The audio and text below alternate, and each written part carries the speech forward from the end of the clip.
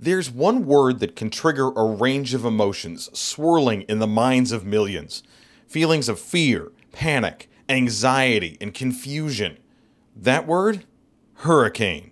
You start thinking, what do I have to do to get prepared so that I can live through it? I've never seen anything like it.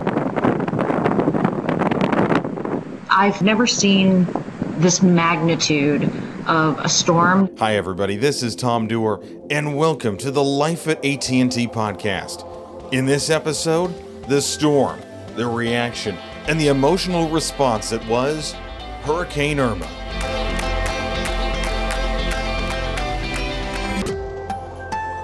Part of the situation of living in South Florida is actually understanding the strength and the power that a hurricane has and that ability for your life to change in an instant. My name is Robert Suarez. I supervise the installation of all internet and all of the IP services for South Florida. My name is Cristy Swink. My title is Vice President and General Manager, but the truth is what I do is help to manage over 400 points of distribution, 2,000 sales folks, deliver mobility and entertainment solutions to the Florida market. Robert Suarez and Cristy Swink both live, work, and have families in South Florida. Talk to me about life in Florida as you've come to experience it. Well, my first year here, about 30 days after closing on my home, we had our first big hurricane scare, which was Hurricane Matthew. It was at the time aimed sort of directly at South Florida, coming ashore not far from where I lived. That hurricane was so last year, so you may not remember, but sort of life in Florida, I came right into a hurricane season. I love what you said a moment ago. That was so last year's hurricane. Is that the mindset? So hurricanes and preparing for a hurricane and getting our teams and our locations ready, that's just part of what we do each year as we have these scares. When you first heard and saw about Irma, what was it that first started to go through your mind? Well, I was in my office in Miami, and directly across from my office is a shopping plaza with a Costco and a Home Depot. We'd been watching and tracking the storm as it was moving across the water, but I think it was looking out at those retail locations and seeing traffic control in the parking lots, folks having to wait outside, wait their turn to even get into one of these stores to get supplies for the storm. I think that was sort of the first realization of, okay, folks who've lived here all their lives are really preparing for this one to make landfall. Meteorologists depend on the radar. Floridians look at external factors like the traffic they're seeing at stores like that? Well, this one did. Ever seen something like that before? I've never seen anything like it. I think that most everyone that has not been through one may think of it as a novelty, something that they've heard about experiencing it. People that haven't been through that may have heard about it, but if they didn't live through it, they're not going to be in fear of it. Let me guess, you're not the type of guy to run from a hurricane. Well, as a matter of fact, I'm about to tell you, you're probably going to be surprised. I was on vacation prior to the hurricane. So we were like on day 5 there, and we started hearing the rumblings about the hurricane maybe coming to South Florida, and it was over the Caribbean. So at that moment, that was about a Monday afternoon, Tuesday morning, I seriously started looking at flights to come back. And everybody else is running away from South Florida, and I'm having to rush to get back because I've got a team to prepare. Back in Cristy's office, the question, how does she prepare for landfall of this monster storm? You have your personal situation, you have your family, but then you have a lot of what this company depends on that rests on your shoulders as well. I know how I feel as a parent about the way my son's company reacts when there's an emergency, and I try to be thoughtful. There's a real balance. Of course, we want to serve our community, and we want to make sure we're there to provide products and services for the community as they need them as they're getting ready for the storm. But there's nearly 2,000 employees that work in my organization. Those employees have to make decisions about their own family. Are they going to evacuate or are they going to stay? Either way, they need a lot of lead time. Evacuating from South Florida is time consuming. There's only one way to go, and that's north. Only a few roads to take you there, and traffic can build quickly. For Robert, it was the lack of traffic that made it sink in. Irma was for real. When we got to the airport and got on the plane, there was no lines. The plane was going straight to Fort Lauderdale from San Francisco. And I looked on the plane, there might have been 30 passengers on a 300-passenger plane. And I'm like, wow, they're still flying. Then driving down to Miami, no traffic. All the traffic was bumper to bumper leaving South Florida. Robert and Cristy were both now staring down the eye of the storm, both with big decisions to make. There's a difference between preparing for a hurricane and preparing for a hurricane with heart and compassion. You can't be clinical when it comes to this. Just following a formula doesn't always work because there's a people factor here. There are decisions that individuals need to make based on their circumstances. And I think the heart does have to play in. These are team members, and during a time of crisis, we become an extended family. For you, hurricanes are personal. You've shared with me some of the experience that you've had that make hurricanes a much more personal situation than they might be for other folks. Yeah, so about 10 years ago, I was living and working in the Cayman Islands when Hurricane Ivan hit. Category 5, Cayman Islands, tiny, tiny island, and it was pretty devastating to the island. During that time, we did not evacuate. My children were young. I was unprepared for what it's like to be in a hurricane. So for folks who've not experienced it, the winds are relentless and they go on for hours and hours. And it takes a devastating toll.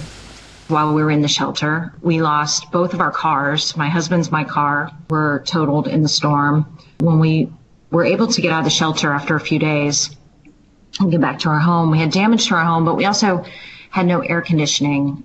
We had done preparation, and so we were as prepared as we could be. It was tough, and it was really tough with kids and trying to make everybody comfortable and keeping everybody calm.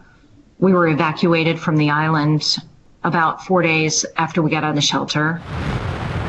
Do you get hurricane flashbacks whenever you hear just the word hurricane?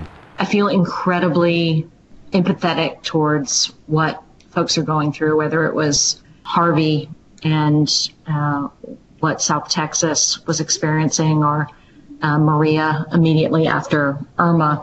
I think about how I felt during the storm while I was at the shelter and couldn't get home to see what my house was like. I think that's why I'm so passionate about not just saying we support the recovery efforts, but being there and being a part of the recovery. I remember how important that was to me and how wonderful it was to see the folks coming in with the supplies that we needed. With damage starting to pile up, their minds remained focused on their people first. The very first thing we did is we activated Yes OK to ensure that all of our employees were okay. And then we worry about, much later, after we make sure folks are okay, we worry about, okay, what's happening with our retail locations? Is there damage? How is our network performing? And how quickly can we get the business back up and running? But Florida had very little power in the days after Irma. We have 126 AT&T retail locations in the state of Florida. That does not include our authorized retail locations. You add those two together, we're in the neighborhood of 400. After the storm, we had 300 of those locations without power. We have access to generators, and the fastest way to get our business back up and running and our cell sites back up and running is generator power. Many of those generators were staged, with good reason, in the northern part of the state. And remember, that's where Irma headed next, after ravaging South Florida. Our customers wanted to come in. We wanted to be open. And so getting those assets down the peninsula, I think, was a challenge as the storm was moving northward.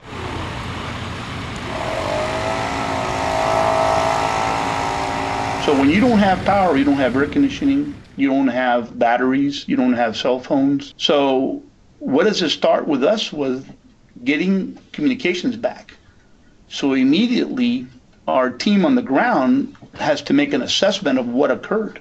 So we put a caravan together, and the caravan included engineers and included people from wireless, people from the electronics group, and they actually took a trip through the entire devastated area to make not only assessments, but they brought with them generators and things that they could make immediate repairs to it.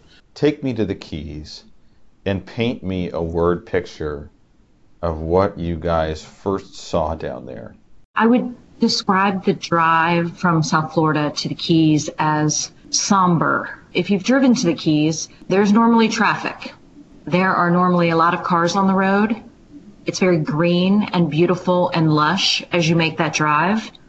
After Hurricane Irma, first of all, not a lot of traffic. And if you did see traffic, it was a power company or an AT&T branded vehicle that was going down to help restore service. So it was a different kind of drive. And I would say those of us who were traveling down, our mood matched what we saw. We were a little quiet, a little reserved, didn't know what to expect as we went key to key to key to get down to Key West. Our fiber cables were cut to smithereens and had to be restored in several places before we can get the original system back up. Meanwhile, we had cell on wheels, we had portable satellite operated trucks, we had the light trucks on wheels. We had all these devices and technology alternatives that allowed the first responders to go out and address their needs in the local jurisdictions. We set up our AT&T RV, brought down prepaid devices that were activated and ready for folks to use, water, Gatorade, portable chargers. We had tarps, we had supplies, and we were ready to help. We were lucky enough to be able to set up where FEMA and the National Guard were also giving away some supplies. And it was an amazing experience. It was an emotional and amazing experience. Many times folks came up to us and told us that they had not been able to contact any of their loved ones since the hurricane. Either their phone was destroyed in the storm or their service simply didn't work. We've got to have our processes in place so that we can provide emergency services. I don't consider us first responders in the sense of emergency vehicles and medical, but it is a sense of urgency to get our communications back. There was never a question that we were going to provide. There was never a question of, should we really give away phones and 30 days of service? The only question I received from my leadership team was, how quickly can we mobilize? How many people can we help? Do you need more? And as a leader in the business, that's all you can ask for, is having that kind of support behind you that is really just saying, we're here to bring supplies. What else do you need? And I felt the power of AT&T behind us. We have a national disaster recovery team that I can tell you is worth their weight in gold 10 times over. This is a huge operation. AT&T has got the best restoration process I think I've ever seen in any place, in any industry around. Our guys and gals are out working in the heat to quickly restore telecommunication services to those who need it, whether you're talking about the Keys or any other part of Florida that was affected. So I will tell you that personally, it was very inspiring, and I just felt more proud than ever to work for such an amazing company when I see the way that we come out during these kinds of emergencies, the way we are able to mobilize as a team to go take care of our customers. I think the reaction was, really? For me? You're doing this for me? Wow. And the answer was always, yes, we're doing this for you. Our brand really shone through, and it didn't surprise me. When it comes to post-storm, what folks want to do is they want to communicate, and that's what we provide. Reconnecting Florida following Hurricane Irma couldn't have happened without the incredible work of our dedicated men and women on the front lines. Thank you for the work that you do and the sacrifices you make. And a special thanks to Robert Suarez and Cristy Swink for sharing their stories with us. Next time on the Life at AT&T podcast. So when we were traveling up the mountains with one of the crews from AT&T, there were 7 trucks and Jeeps in all, and we went up to one of the tallest peaks. We saw a lot of people by the side of the road where a spigot was sticking out just a little bit from the rock, and people were bathing and doing their laundry. Incredible stories from inside the harrowing efforts underway right now to reconnect our network in Puerto Rico. I'm Tom Dewar. We'll see you next time on the Life at AT&T podcast.